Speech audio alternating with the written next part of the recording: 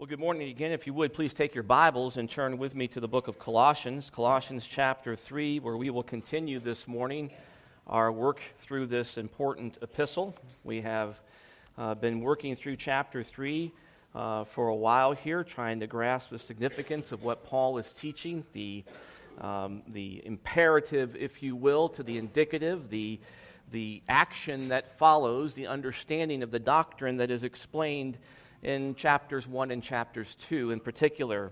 And so Paul here in chapter 3 is concerned, of course, with a life that reflects the reality of the truths that are communicated in the preceding chapters and even in portions of chapter 3 here. And so this morning we're going to continue to work through this passage and to unpackage its meaning, looking in particular at verse 11. And before we get into that particular text this morning, let's go to the Lord in prayer. Our blessed Heavenly Father, Lord, we thank you for this day, and we thank you for the opportunity to gather and worship and to sing and to fellowship and to use our spiritual gifts. We are so grateful for the unique opportunity that you present to us this way. And we're joyful that we are known by you, that we have been redeemed by the finished and through the finished work of Jesus Christ. And what an amazing, transformative, inexpressible event that has been for us. And we are so grateful, Lord, that you have seen fit to save us.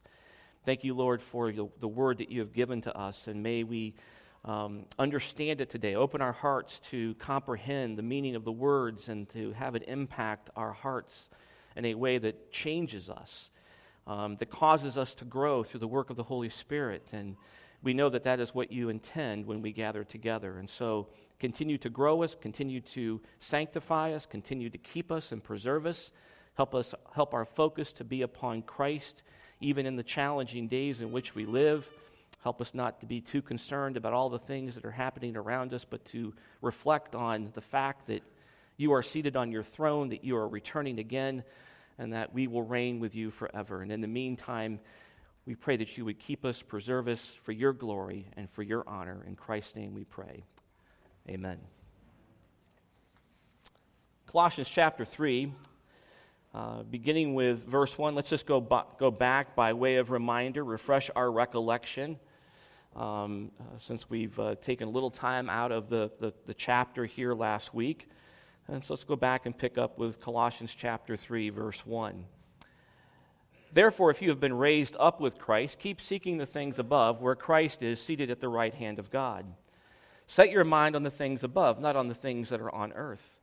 For you have died, and your life is hidden with Christ in God. When Christ, who is our life, is revealed, then you also will be revealed with him in glory. Therefore, consider the members of your earthly body as dead to immorality, impurity, passion, evil desire, and greed, which amounts to idolatry. For it is because of these things that the wrath of God will come upon the sons of disobedience. And in them you also once walked, when you were living in them. But now you also put them all aside, anger, wrath, malice, slander, and abusive speech from your mouth. Do not lie to one another, since you laid aside the old self with its evil practices, and have put on the new self, who is being renewed to a true or full knowledge according to the image of the one who created him. A renewal in which there is no distinction between Greek and Jew, circumcised and uncircumcised, barbarian, Scythian, slave and free man, but Christ is all and in all. Well, we often hear in evangelical circles today about the idea of unity. It's the clarion call of many, and indeed we have people challenging us all the time to be more unified, to come together, and to work cooperatively with whatever they're engaged in. The problem is, though, is that oftentimes these calls for unity require that those who are faithful to Scripture compromise on key and important issues. And we'll find today that Paul identifies the appropriate means by which we are to be unified and what ultimately binds us together and what should bind us together. We'll see that Paul points out to us, as we noted just now in verse 11, it's all about Christ.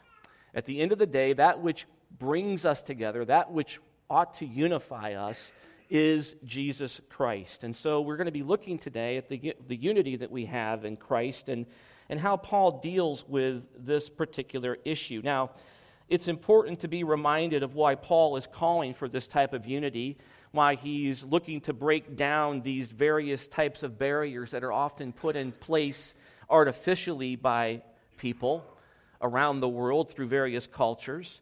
Barriers that ultimately result in division and hurt feelings and turmoil and war and a lot of other things, to say the least. And so Paul is very concerned that within the Colossian church in particular, that what binds them together is indeed unity in Christ, and not unity through some other means or method like the false teacher was advocating, through the performance of certain rituals or the recognition of perhaps one dominant group within the assembly there, and most likely the Jewish sect that was part of this Colossian church and was connected in some way to the teaching of the false teacher. What we understand is that what Paul is saying to us in particular in verse 11 is that the consequences of verse 10 is borne out by a unity that is in Jesus Christ. It is the necessary consequence, if you will. It only stands to reason that those who have been renewed, those who have a true knowledge of Him, those upon whom the image of Jesus Christ has been impressed, those whom Jesus Christ is sanctifying, are going to ultimately then bear out and demonstrate the reality of that conversion, that renewal, in the way they interact with other people, in the way that they engage the culture, in the way that they communicate about certain topics and certain issues. Indeed, this passage is incredibly relevant for the church today, because we find in the church division being created by people who are bringing in a message that is ultimately creating division rather than unifying people in the finished work of Jesus Christ.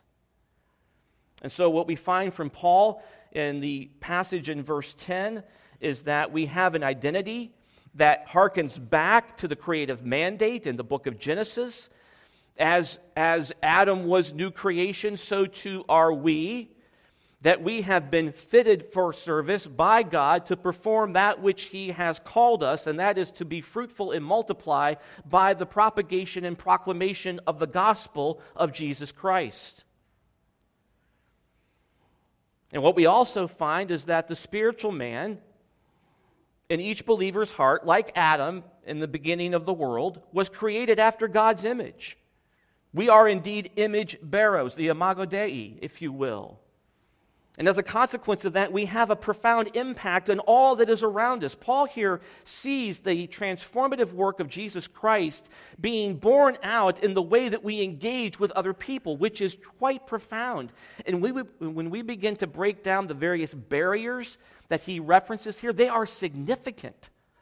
They are very significant, yet it is Jesus Christ and our union with Him that ultimately overcomes all of these things. It's really quite remarkable and very beautiful. And so we see in verse 10 that the new birth was a recreation in God's image, and that the subsequent life that we live must be a deepening of that image that is stamped upon us.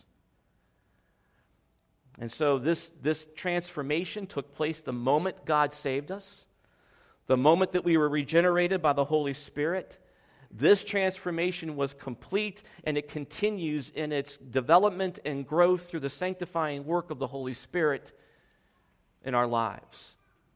And so as we look at this passage, let's consider what Paul is saying here as it relates to the language that he's using. It's really quite remarkable, and I think you're going to be really impacted by what Paul has to say. So, verse 11 notes that we have a renewal in which there is no distinction between Greek and Jew, circumcised and uncircumcised, barbarian, Scythian, slave and free man, but Christ is all and in all. And so Paul here begins to tie together the consequence of the corporate renewal. Paul had been talking about the individual in verse 9 and in verse 10, but now he brings the idea of the renewal into the corporate arena, the family of God, into the church. And so this renewal, he tells us, a renewal in which there is no distinction. So there's the idea of this corporate nature of the new self in view more than the individual in the preceding two verses. And what's significant about the language here is this. The actual passage reads this way: a renewal where there cannot be any distinction between Greek and Jew, circumcised and uncircumcised, barbarian, Scythian, slave and free man, but Christ is all and in all. Note the significance of the language, where there cannot be. This renewal indicates that which is typical of the world cannot and does not exist amongst the redeemed. The renewal has a consequence. The renewal changes us. It changes the way we think. Indeed, does not Paul say in verse 2, set your mind on the things above? The consequence of that is a change in the way we think about other people and the circumstances that we find ourselves in. Indeed, the way that we think ultimately impacts and breaks down all national, ritual, intellectual, and societal barriers. That's amazing when you consider what Paul is doing here. Now, keep in mind, there is a false teacher in the church in Colossae, and that false teacher is creating new barriers, or bringing old barriers back in. They have freedom in Jesus Christ. They've been taught the gospel by their faithful pastor. They have been grounded in the word that Paul commends them for their faith and their hope and their love. He prays that their knowledge will increase, that their love for Christ will increase, that their love for each other will increase. This is a knowledgeable congregation, yet someone has come in and has begun to recreate and impose those barriers which in Christ do not exist. Indeed, the gospel does not produce, it cannot. That's the point that Paul is making here. The gospel will not and cannot produce the barriers that are recognized here in this particular verse. That is the context in which we continue to enforce them or to engage them as a meaningful way of engaging with each other. Paul is emphasizing the fact that it doesn't make any sense. It's contrary to reason. It's contrary to the logic of Scripture. It's contrary to the very purposes of the gospel. You mean to tell me that you're in Jesus Christ, yet you're continuing to treat each other in the context of these secular boundaries and barriers? That you're carrying and harboring hate and resentment and disdain for other people based upon categories created by the world. This is repulsive to Paul. And indeed, what happens is this. We'll see next time, when that will be, I'm not certain, but next time in verse 12, he drives home the distinction so much so that he takes it back into the doctrine of election, indicating that you've been saved for a purpose which encompasses a renewal that does not fall within the normal worldly context or divisions. That is very significant. That is very, very significant. And so, the language here is such as this. There is a renewal where there cannot be any distinction. So, you're saved, God saves you, that renewal, that stamping of the image of God upon you, changes the way that you think, the way that you act, and the way that you assert yourself within the world and amongst each other in the church. What's interesting to me is that the language is structured in such a way in the Greek that it emphasizes that this is a statement of fact rather than a possibility. It is a statement of fact. And so when we read the language in verse 11, when we understand that this is a renewal where there cannot be any distinction, that is a statement of fact for every person that God saves.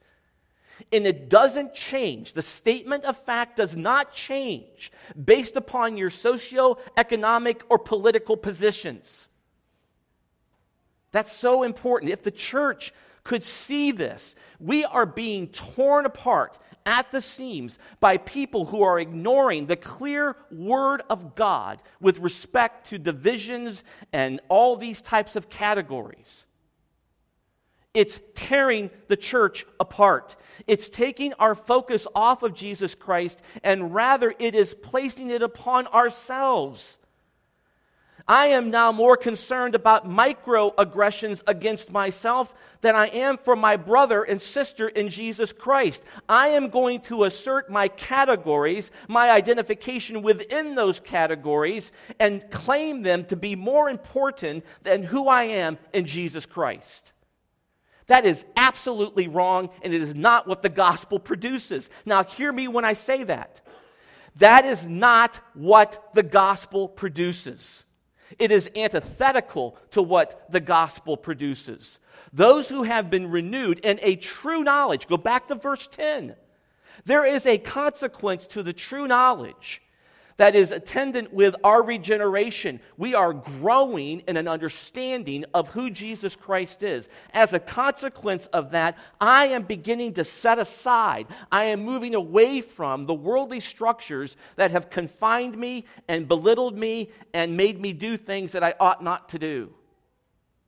That is a huge issue. And so for Paul, he's saying to them in a very clear way, stop it. Stop it right now. Nip it in the bud.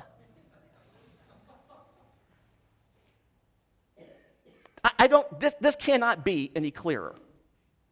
How this is getting ignored by so many people today is absolutely mind-boggling. People who profess to be incredibly wise, leaders of massively huge denominations, people who have written books, people who have big conferences, people who do all sorts of things under the name of Christ, embracing the very ideology that Paul is rebuking the Colossians for embracing. He's challenging them in the context of the reality of the transformation that is part and parcel of God saving somebody. And he says it ought not to be. It cannot be there. There can never be. There cannot be any distinction. That's a statement of fact, not a mere possibility. And we find that Paul uses language like this in other passages of Scripture. Let's go to the other portions of Scripture and help us to understand this. Look at Galatians chapter 3, verse 28.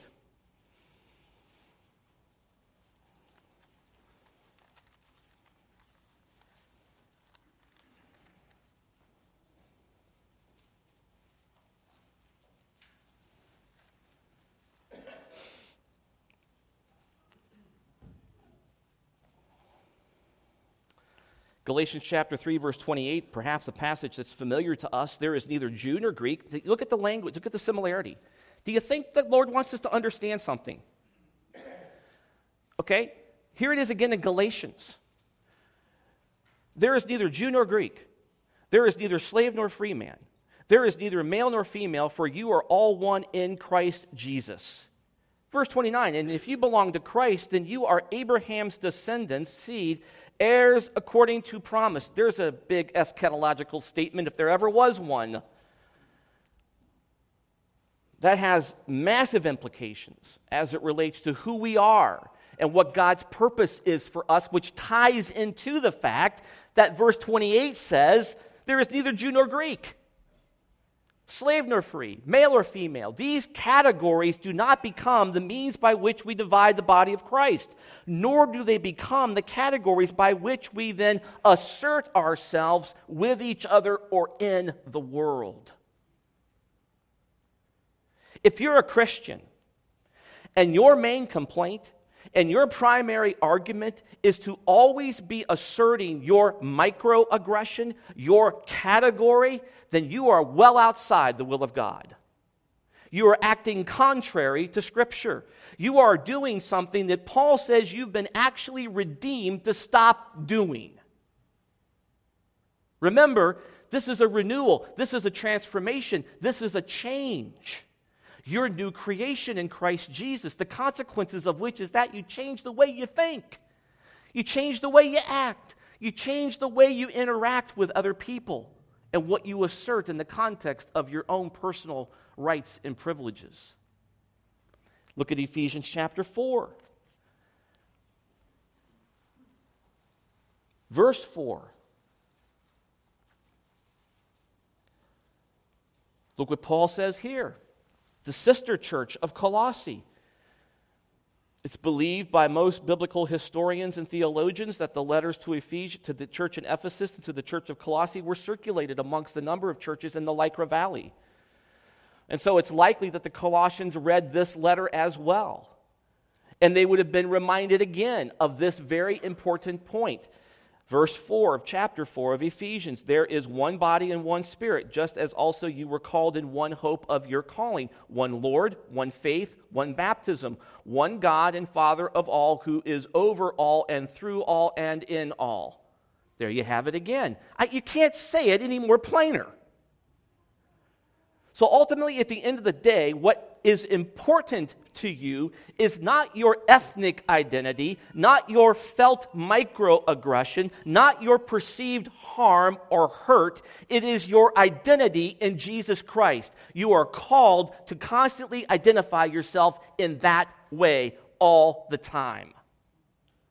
All the time. That's the consequences of being born again, for Pete's sake. Why else did God save you? So you can just do what you want in the context of however you might be feeling at any given moment? No, of course not.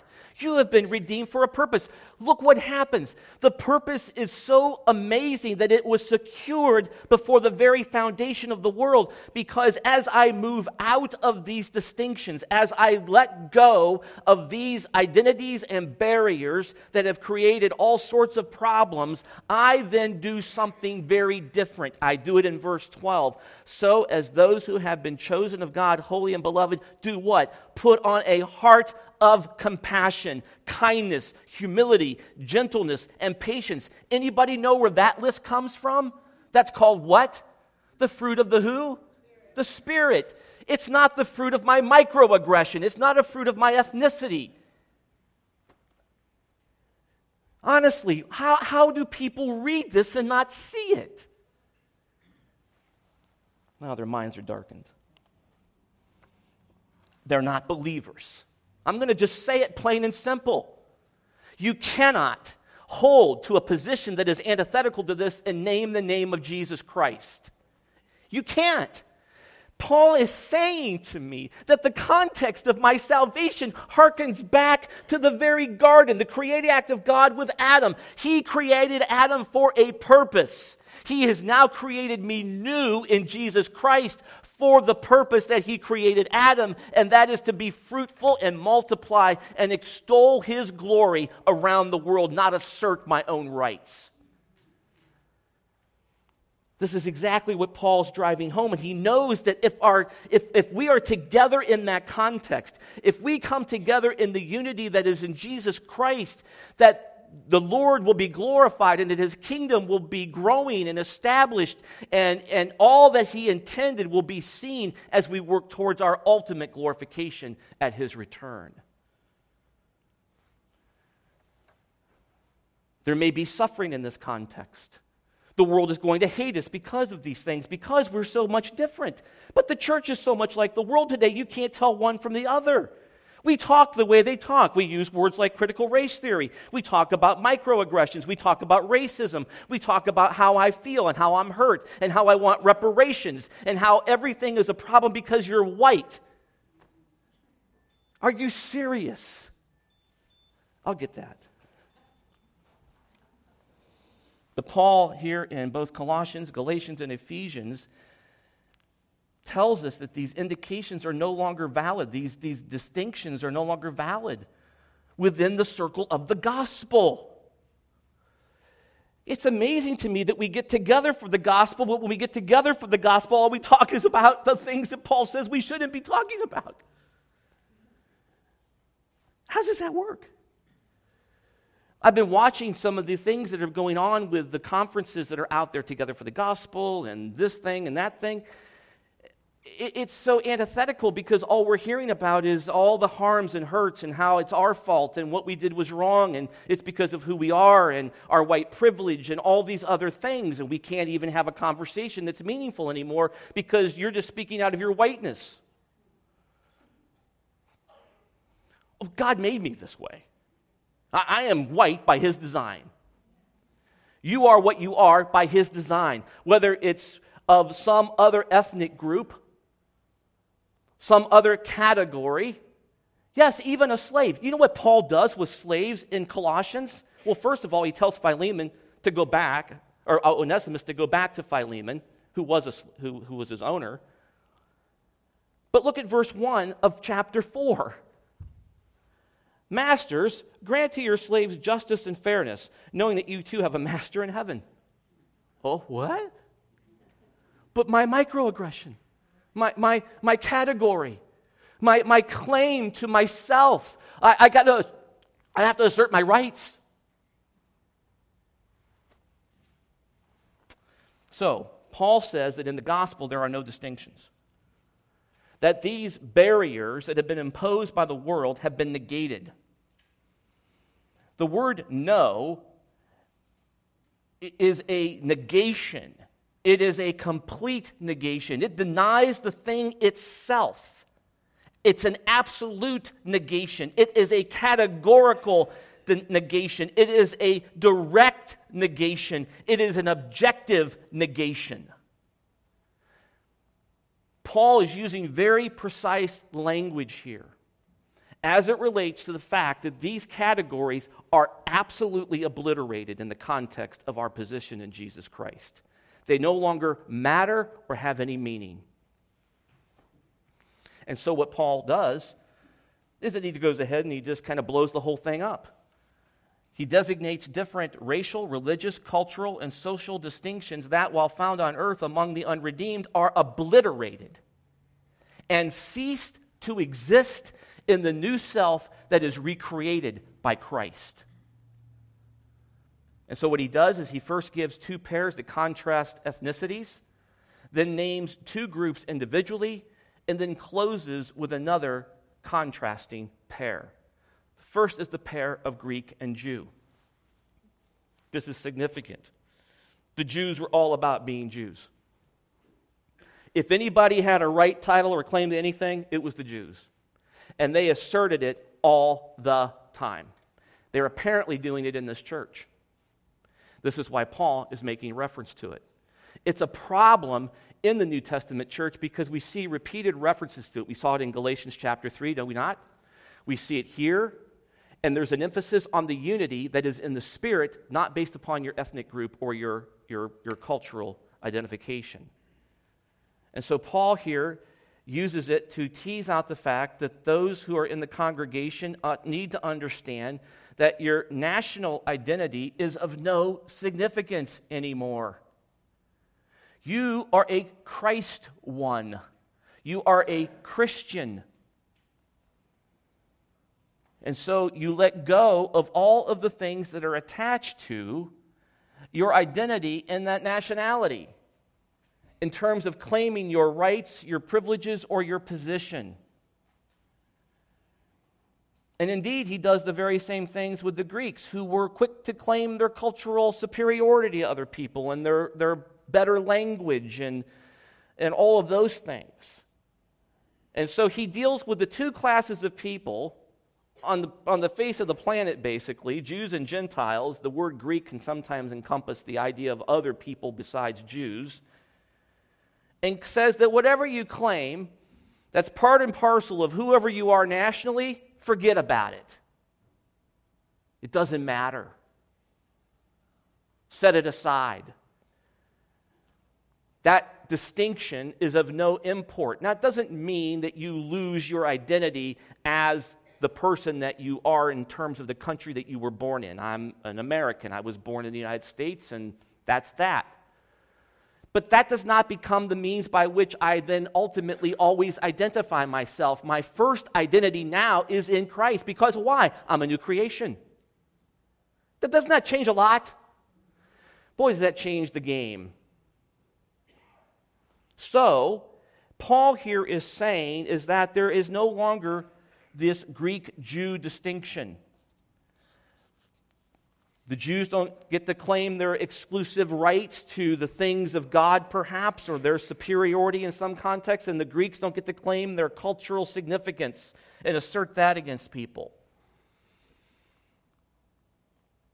Paul continues. Of course, that distinction, as we note in the Jew and the Greek, has something to do with what? Your birth and your race or your religion. So 3 categories are dealt with right out of the gate by Paul. Birth, your ethnic group, or religion. So the next pair that we look at is then the circumcised and uncircumcised. We see that in verse 11, a renewal in which there is no distinction between Greek and Jew, circumcised and uncircumcised. Why on earth deal with that? Why talk about that category?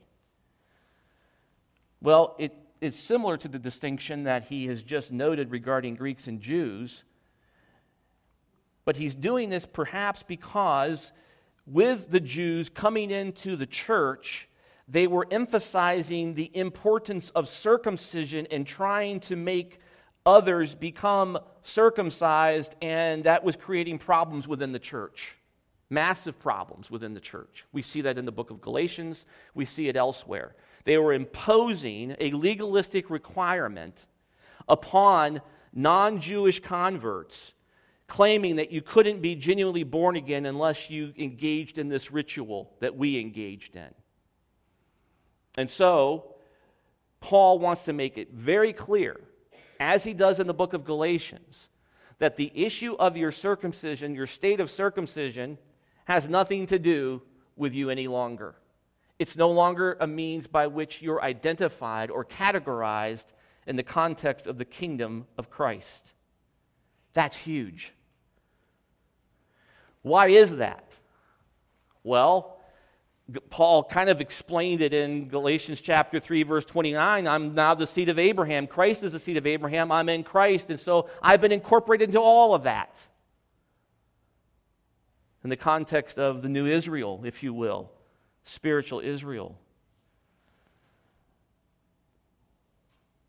The implications, of course, are significant for this particular group of believers because there are both Jews and non-Jews within the congregation. And it appears that the false teacher was reaching into this conflict in order to push his agenda, to continue to push his pagan, mystic legalism onto other aspects or groups within the church in Colossae. It's likely that he was championing physical circumcision as necessary for saving faith. And so Paul makes reference to it here, making certain that the distinction that would have existed between Jew and Greek reaches further into the more immediate and personal implications of the distinction.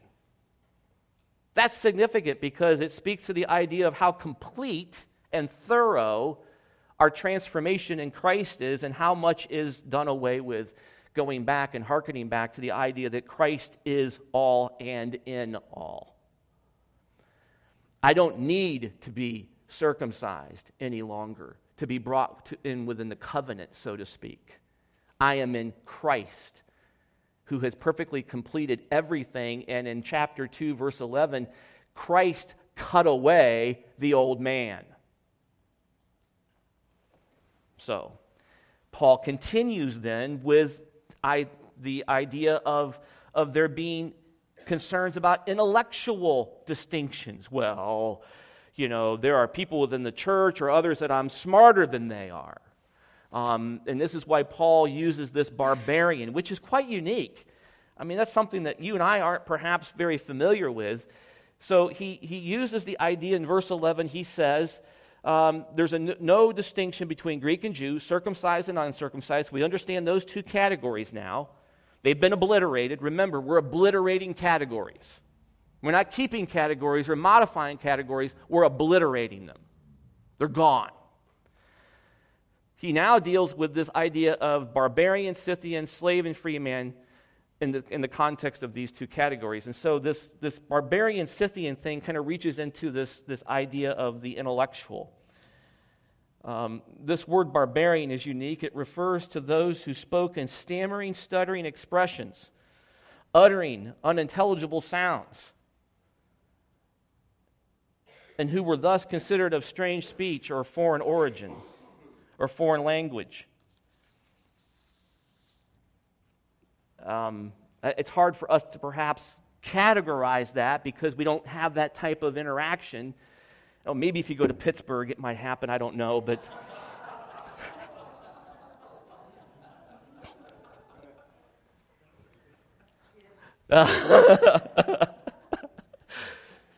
but nonetheless, these were people that were difficult to understand.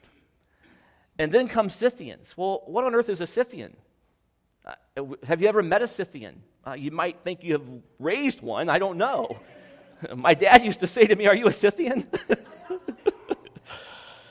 "What's a Scythian, Dad?" Then he would call me Gourdhead, and I finally figured that out. But gourds are hollow, of course, right? This idea of Scythians. Scythians were inhabitants of what is today known as southern Russia.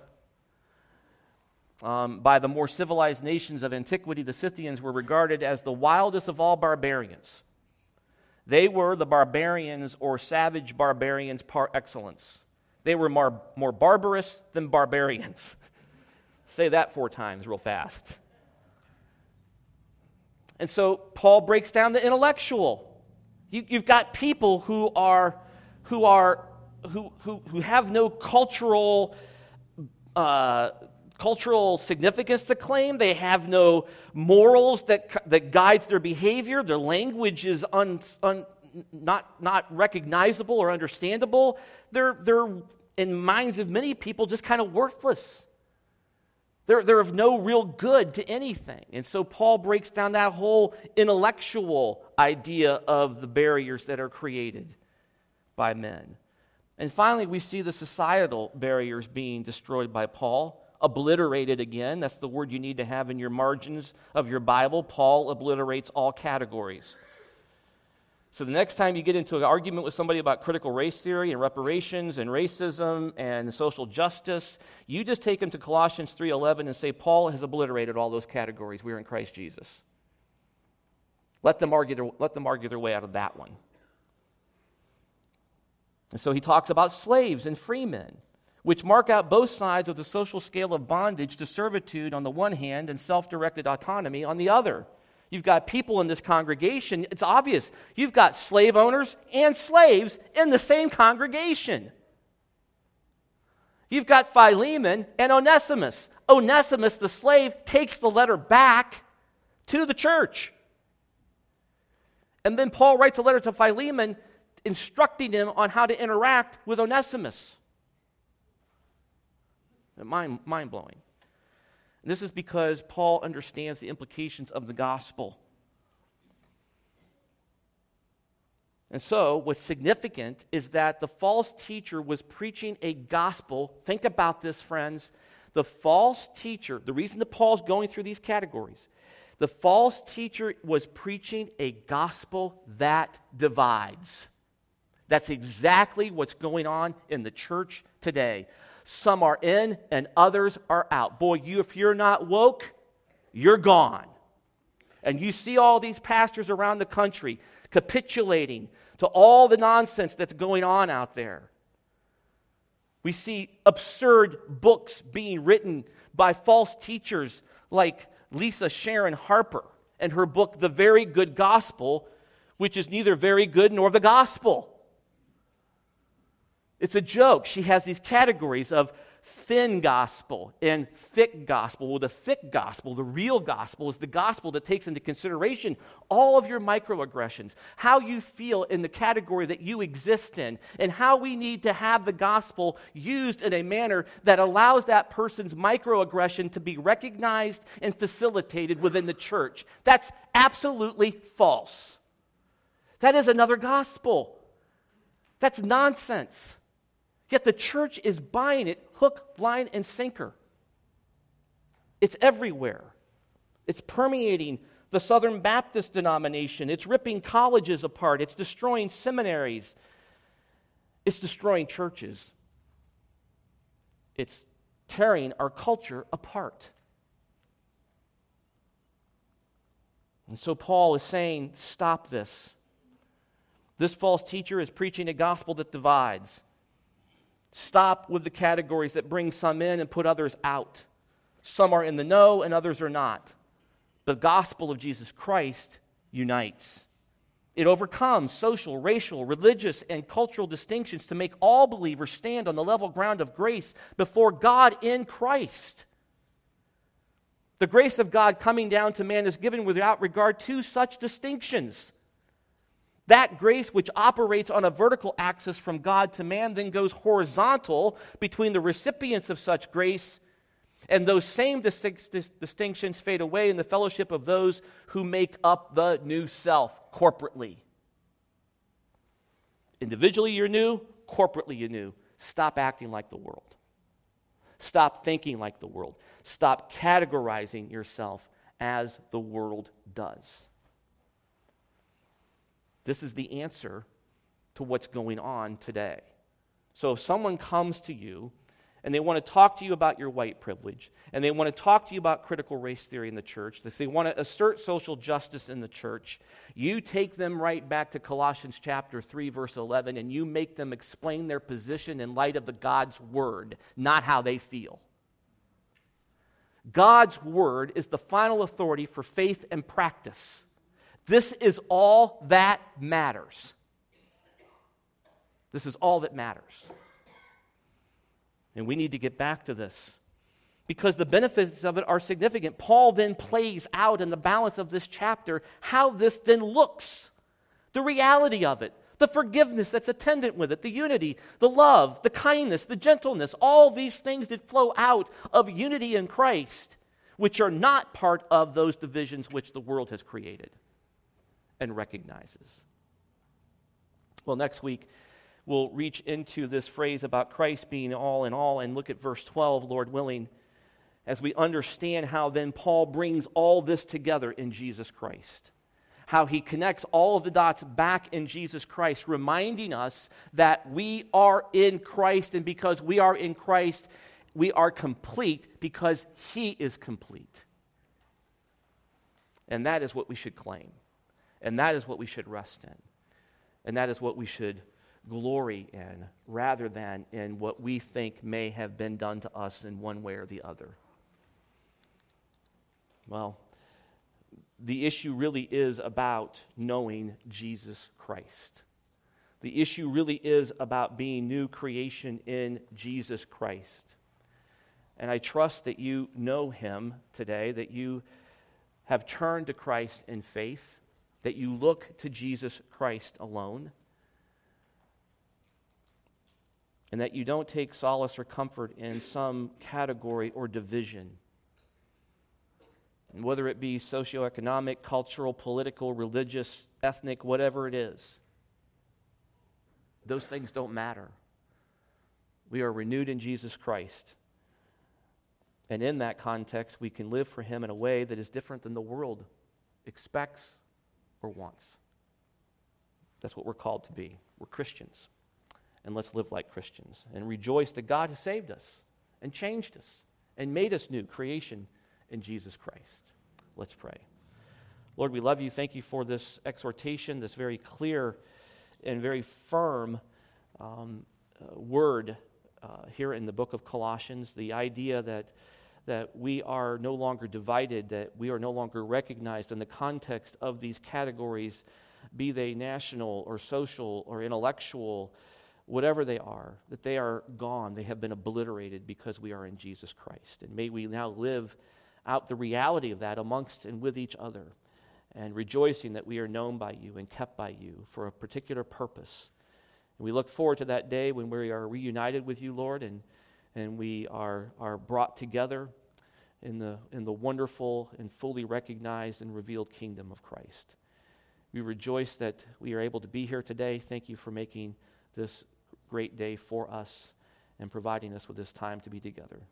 We praise you in the name of Jesus Christ. Amen. God bless you.